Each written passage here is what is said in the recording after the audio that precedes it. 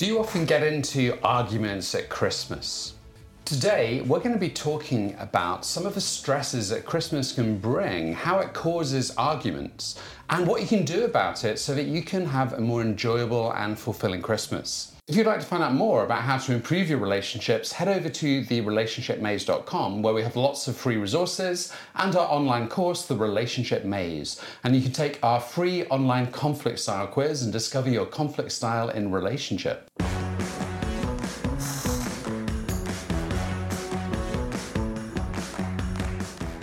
Welcome to today's podcast, and today we're picking up a topical issue of Christmas, but more importantly, how to avoid those arguments and sometimes those huge disagreements that so regularly occur at Christmas. Because it's a time when families get together, of course. For some people, actually, we have to clarify that for some people it's a time where families get together. For other people, on the other hand, it can be a time where they feel intensely lonely because they're not getting together with families. But let's focus on the ones, first of all, who do get together with families. And yes, it's really, it's spending a lot of time, intensive time together, where there's a lot of activity, lots happening in a short period of time. Yeah, and of course, not everyone celebrates Christmas. Yeah. But this could also relate to other celebrations throughout the year. I mean, whether it's birthdays, whether it's other religious or spiritual celebrations, they can all bring a similar dynamic. Because suddenly we're thrown in at these times of the year where there's like these expectations. And some of that is produced culturally. Some of it's produced through sort of advertising and sort of, what we think we should be doing at this time of year. And it puts up all this sort of huge expectation that we have to fulfill somehow. There's a strong narrative around Christmas time, isn't there, about this idea of happy families in particular. That's what we get fed, that's what we expect. Everyone gathers around the Christmas tree and is happy. Yeah, and of course, there are cases where that can happen. And, I do know people that do seem to have some happy Christmases, and, that can happen. And it can be a nice time to be together, but obviously not for everybody. And like you said, some people are on their own, and it makes them much more aware that they're on their own. And I think that's that difference between that sort of expectation and stresses about the way it should be done, because what we see on television, what we see other people doing. I think every year it's like, there's more and more advertising about sort of these sort of presents, these sort of snacks, and it's like now, when I was a kid, it's sort of, you get fairly small presents and you'd be, that'd be really exciting. Whereas now, sort of, for kids, for example, it's like sort of PlayStations, Xboxes, and the cost that can be £500-600, which was, you'd never get anything like that in the past. But there's suddenly this pressure on parents or on partners to spend more and more, because that's what seems to be done at Christmas. I think that in itself produces a huge expectation.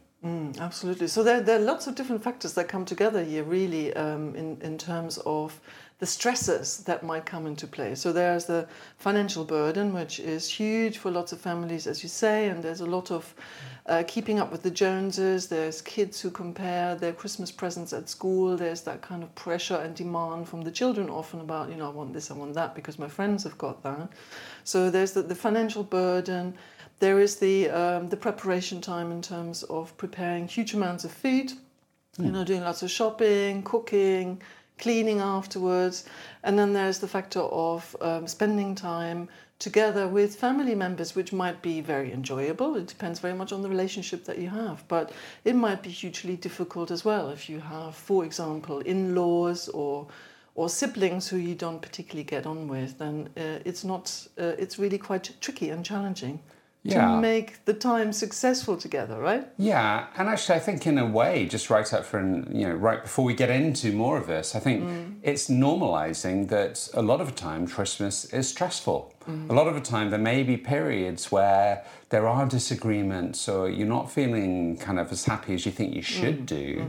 And some of that expectation you should be feeling that way is from what we read, what we see on television, all these films where it's sort of Christmas is the happiest time of the year. And then you end up feeling guilty because you think, well, I maybe wasn't as happy as I could have been, or maybe I hadn't made my family as happy, or maybe we had that argument, so I'm not fulfilling the way that Christmas should be. And I think right from the outset is to know that, this happens with many people.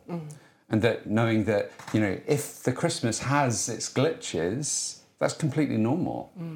And it's trying not to kind of give yourself that hard time, take away some of that sort of guilt that, it wasn't as perfect as it can be. And I think it's that sort of, again, running up to Christmas, it's that idea we try and make things perfect for Christmas. It's also a bit, maybe a little bit of a sort of a fantasy from childhood, that we might have some distorted ideas about Christmas when we were children, because it was a little bit more magical then, wasn't it? To experience Christmas, to do all the decorations at primary school. I remember that, in preparation for Christmas. The excitement of the presents, the excitement of not being able to sleep all night, and then, unwrapping the presents. Well, actually in Germany it was in the evening. That's when we celebrate Christmas.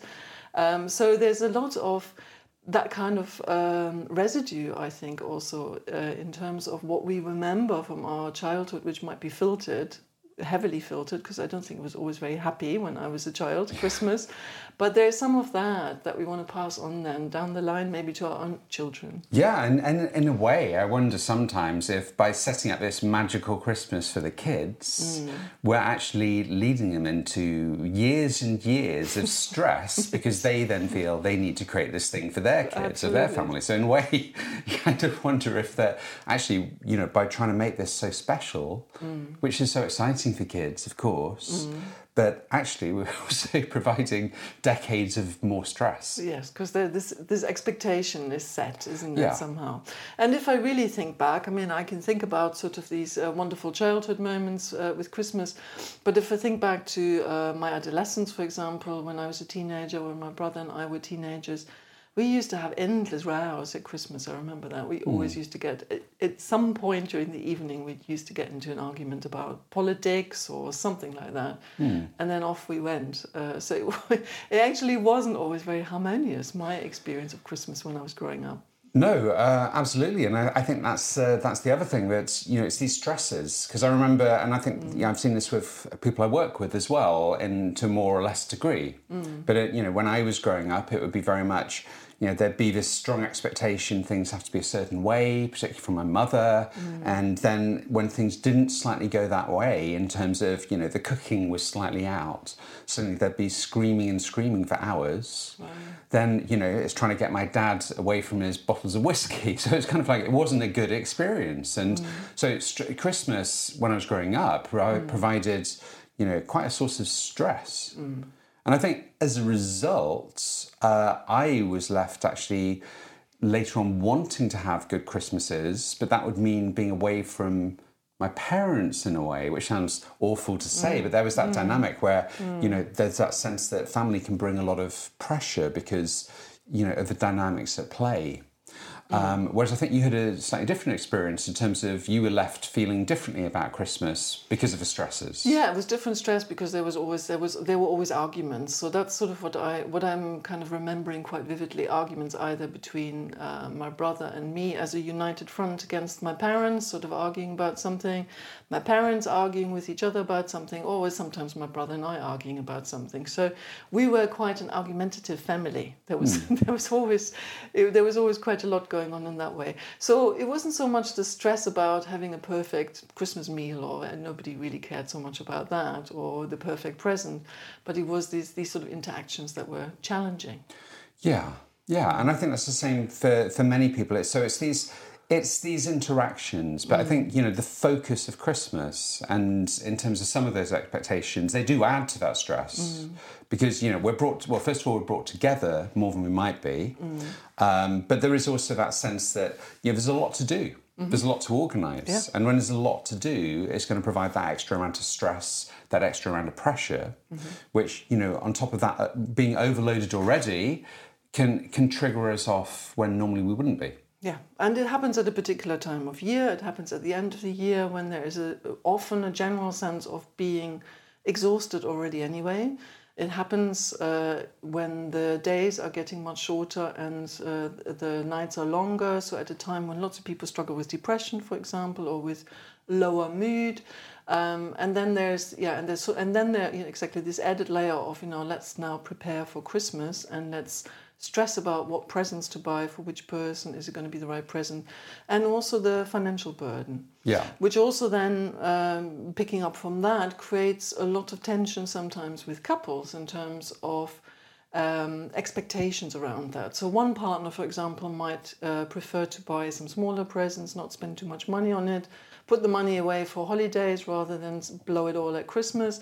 Another partner might have an expectation that Christmas presents have got to be huge and meaningful, and we've got to spend a lot of money on that. Yeah, and of course, I think that's one of the important things, that meaningful things don't need to be huge. So it's creating meaning in, what is your kind of spending limit? Because if obviously you spend too much, then you're going to spend a lot of the time the next year being stressed about what you spent and not being able to have that holiday. So, one of the things that quite a lot of people I know do is they kind of agree a sort of cap with their partner, which takes away some of that pressure. Absolutely. That's a really good idea. Also, because it takes away that challenging moment also when you both sit there, unwrap your presents, and one partner has gone to town to spend quite a lot of money on a big present and the other one hasn't. And there might be some disappointments then. But you haven't spent that much on me. Might not be expressed, but it might be felt or might be thought. So if you have an agreement from the outset about, what are we looking at here? Well, how much do we want to spend on a present? Then you avoid that kind of disappointment. Yeah, not only disappointment from the person that didn't get the biggest present, but also from the person that receives something that is a lot more than they spent, because there can be guilt around that. Absolutely. So the sense that, we said we were only going to spend this much, but you spent this. And then there's that feeling of pressure that I haven't fulfilled, this. So it can be both sides. I agree with you. So, this sense of I haven't done well enough here, or I've let you down. Exactly. Yeah. So, presents, So the recommendation really would be to have that discussion ahead of Christmas already before you set out and buy your presents. What are our expectations here? What do we both agree on, roughly, in terms of how much money we spend? What do we want to... Or, do we not want to spend any money and set the money aside or donate it to a charity, just to have clarity around that. Yeah, and then I think it's a question of, what might be the triggers that cause arguments. And we did create our mini course on how to handle arguments, which I think is really useful for any couple to do, because, being able to handle conflict and arguments in your relationship is one of the most crucial things in terms of making sure you have a long relationship. Yeah. If arguments get out of control, things fall apart. Yes. And particularly at times like Christmas when there's more pressure, I do see with a lot of people I work with, I don't know about you, but there's more tendency that there may be arguments at this sort of period. Yeah, because there's an under-expression very often. There's often it's not being said. Both partners don't clarify about what they have in mind. There's a lack of communication around that. There's an idea that they have in their head about this is what it's going to look like, and both people have got this an idea which might differ quite substantially. And then this disappointment about, well, hang on, that's not what I thought we were going to do here. So if you haven't sat down and clarified from the outset, you're more likely to run into difficulties. Absolutely. Yeah. And you have to have a structured way of having that discussion so that it doesn't get too emotional, which it might do when it comes to, I think, the next stressor that we need to talk about at Christmas is the relationship with the wider family, or with the relationship with the family of your partner, for example. That is very often, from my experience, a huge stressor in relationships. So you might have to sit down and talk about how you're going to approach that. Yeah, absolutely. That can be an incredibly stressful time. So, how are you going to approach that? And I think actually, that's an important thing to explore. I think thinking back actually over the last few Christmases that you've had, and thinking, what were the triggers that caused you to get into conflict? So I think it's reviewing that, because it could be family, it could be other things for other people. But I think actually taking a bit of time in advance and thinking, what were the things that led to the stress? Well, it could be family. It could also be, it tends to be towards Christmas, there's suddenly lots to do. And it's that being overburdened which kind of leaves you in that state where your stress level's higher, so you're more likely to kind of snap at things that you wouldn't otherwise. So what are your triggers? So identify those triggers, I think, is really important. Yeah, absolutely. And then you have a choice, right? Either you can go and snap at your partner, or you can do something about it ahead of time, to regulate a little bit more. Yeah. But I wanted to come back to the question of family dynamics, because I think that's such a big issue. If you're lucky enough to have, for example, parents-in-law who you get on really well, then great, But what do you do when you really cannot stand your partner's parents, for example? It's tricky, isn't it? Just don't see them. Is my that's things when I was younger, when my parents were alive. Yeah. The idea of taking a girlfriend to my parents at Christmas would have been it would have been like the biggest nightmare ever. Right. Yes. So I can't remember if I ever did. I don't think I ever did. I mean, I just think it was just too stressful a dynamic, and I knew it was going to be too difficult. Yeah. Not for me, but also for the girlfriend. It's like if I take a girlfriend to my parents at Christmas, I think the chances of them being my girlfriend after they had Christmas with my parents were pretty slim. Okay, all right, but some people don't have that choice, right? Because there's pressure. No. Yeah. There's this pressure that in the family that we spend Christmas together, we come together, so the in-laws are going to be there. Well, I think then you have to find a way. Yeah, I mean, at some level, you always do have a choice. Well, you're sure, but it has to be agreed. It has to be agreed in terms of, and it's feeling. That difference between obligation. Yes. So there's that feeling of obligation, but is it really the right thing? And knowing that sometimes, it may be that some Christmases, it isn't the right thing. Getting together at a different time of year might be the right thing. Well, I think it requires some compromise, absolutely. And the compromise might be that one partner says, okay, we're not going to have my parents over because I know you don't get on with my parents, so let's leave it. Or the compromise might have to be on the other side. Well, I don't like your parents, but I know you love your parents, so let them come over, and I have to find some way of managing that. I have to find some way of not getting too stressed when your parents, again, say something that I find hugely offensive, for example. So maybe I'll have to just sort of, just suck it up for a day or two, for example. That could be, that might have to be the compromise when you are at the receiving end of hostility, for example, from your partner's family. Yeah, absolutely. So that may be something. How do you manage that? How do you cope with that? But what do you feel about sense of if your partner wants you to go to their parents, but their parents can be hostile towards you?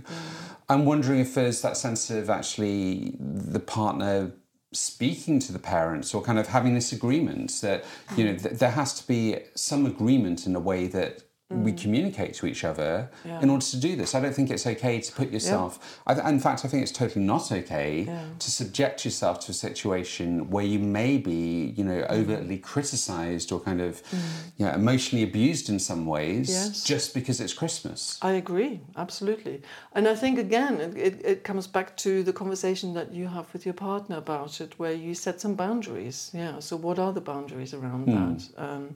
What can we both agree is acceptable or not acceptable here? And if you come to the agreement as a couple that this is not okay, I'm not going to go to someone's home or have someone come into my home who's abusive, then I think you can draw the line there and say, well, fine, we agree that we don't spend Christmas or we don't spend that time together. You go and, go there on your own the next day, for example. Yeah. But there are no hard and fast rules here, I don't think, about how you need to manage that. It's a conversation that you have to have with each other and an agreement that you have with each other about how you want to manage that. Yeah, and I think it's noticing as well for you what feelings come up that may get in the way of your being able to have that situation where you can have that agreement with your partner. Because it may be that sense of guilt that comes up for you that if you don't go to your parents, then you're totally letting them down. Yes. Even though you know it's going to be a nightmare for you and your partner, I think it's knowing that that sense of obligation and guilt is within you, and it may be kind of fed from the parents too. Of course. Yeah. But at the end of the day, it's knowing that you have a life, and it's important to value your life as well, and the emotional well-being of your partner. Yeah, absolutely. And I think you have to, that's right. So it's the question of your priorities, of course, but they might be in conflict here. And I hear this again and again. They often are in conflict when there is a challenging or a strenuous relationship between the partner and the parents. It can be hugely conflictual. I work quite a lot with that, with lots of couples. And there isn't an easy resolution here. It's just something that needs to be almost on a situational basis, negotiated again and again. But you can also think about it in terms of, well, how do we approach that as a team? Yeah. So I know that, for example, I might know that you don't like my parents, but so what can I do here to support you, knowing that you find it really important to spend time with your parents? And for the other partner, the teamwork bit could be, what can I do here when I notice that my parents are having a go at you and you're starting to get really stressed here? How can I support you in that moment? So what can you do as a couple to work together in these situations which are challenging? Yes, and I think that's sort of finding ways that, well, one thing that came to my mind as well is if you're in this situation, you know that it's going to be challenging, is trying to find a different narrative to it in some ways. Yeah. So, we talked about ACT, and in terms of the internal dialogue, where sometimes we might say something to ourselves, such as, and ACT being acceptance and commitment therapy. So, if we say to ourselves something like, oh, I'm never good enough, and we get that bad feeling that we're not good enough. Well, being aware of how we say that to ourselves, and we can defuse from that thought. And what I mean by diffusion is where the thought suddenly takes over and it feels like that thought is reality. We could imagine, for example, that thought has a different sound or a different quality to it, like it sounds like a cartoon character, or it just sounds in a very different way. And when we do that, suddenly, when we say I'm not good enough, but like Bart Simpson saying it just sounds silly, and it doesn't have that pull. And I think we could apply some similar things in sort of when we go and visit relatives. Now, obviously, there's a level of kind of acceptability here, and I don't think it's okay to be subjected to abusive comments continually by your partner's parents. I think there has to be a line. I agree, yeah. But if it's these little annoyances, or some of these annoyances, and you don't like them, but there's nothing that's so over the top that you can't really find a real justification. It might be thinking in your mind, how can you almost synthesize a character from a show to the parents? Like, we've been watching Succession recently, and there's some very, the Succession, the show on, I can't remember which channel it's on, but basically it's, this show where you have this dynamic of almost real stereotypes in the sort of financial world and sort of really bizarre behavior in a family. And it might be that you think, okay, well, I can see my partner's parent as this character and that character, and almost in the interaction, it's sort of playing it out almost like some sort of soap opera or some sort of strange sort of drama on television. So it's trying to create some sort of narrative to it, which can take away some of being fully pulled into the moment of creating more distance. It creates a bit of distance. Yeah, so it's like anything. Exactly. I mean, I think this is a really good point that you raise here. It's also remembering that you don't have to be drawn into this drama. That you can find some way of stepping away from it. You might have some barbed comments coming your way, but you can just, maybe, bounce them back. Don't engage with them necessarily emotionally. Yeah. And I know this is very easily said when, these dynamics have evolved over many years usually and get very complex, and it's quite hard to do that. But maybe you can try. Yeah, and it's what you can do. And I know certainly years and years ago, probably about 20, 30 years ago, I was working with somebody who, there was somebody that they worked with actually who would constantly give them a hard time, and they felt belittled, and they couldn't get out of a situation. But in their minds, they imagined, we came up with this image and imagined this person a bit like a puffer fish, that when they were speaking, their cheeks puffed out and they had the funny expression in their lips. And strangely, it had a huge impact that whenever this person started to kind of speak to them in that way, they just couldn't help but see this pufferfish speaking. And it took away a lot of the dynamic. It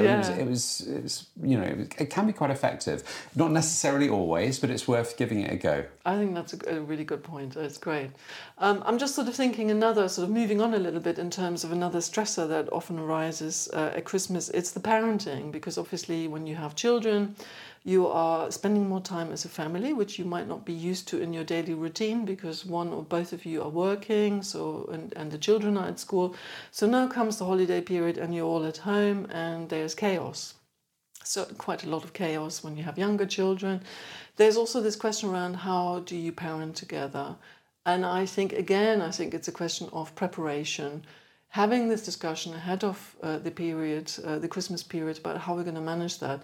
Can we, for example, allow each other for one of us to go for a walk on their own and get a bit of a break away from all the chaos in the house? Or how do we manage when the kids get high on their sugar hits and run around like mad in the house? How are we going to manage that together as a couple? Right. Some things I suggested that actually isn't from a sugar hit. It actually is more of a placebo that's around that. So I don't know whether that's true or not. But but how do you manage it? And absolutely, it's sort of building in time for self-care, I think, is also the thing which fits into all of these. So it's finding time to self-care, look after yourself, take that break, make sure you make space for yourself. Obviously, a lot of the time, there's that amount of pressure to think of everybody else, but you also need to look after yourself. You have to kind of care for yourself so you can be there for other people. Mm-hmm. Yeah, and I think absolutely. Maybe the message we'll leave with. That's the main message. Maybe we'll end with that message today. So make sure that, I think at Christmas, you care for those you love, but also care for yourself. Show yourself some self-care. And our mini course on arguments is on our website, therelationshipmaze.com, which has lots of resources and tips about how to kind of manage conflict in your relationship. So please tune in next time, and we look forward to speaking to you then. Take good care until then. Bye. Bye.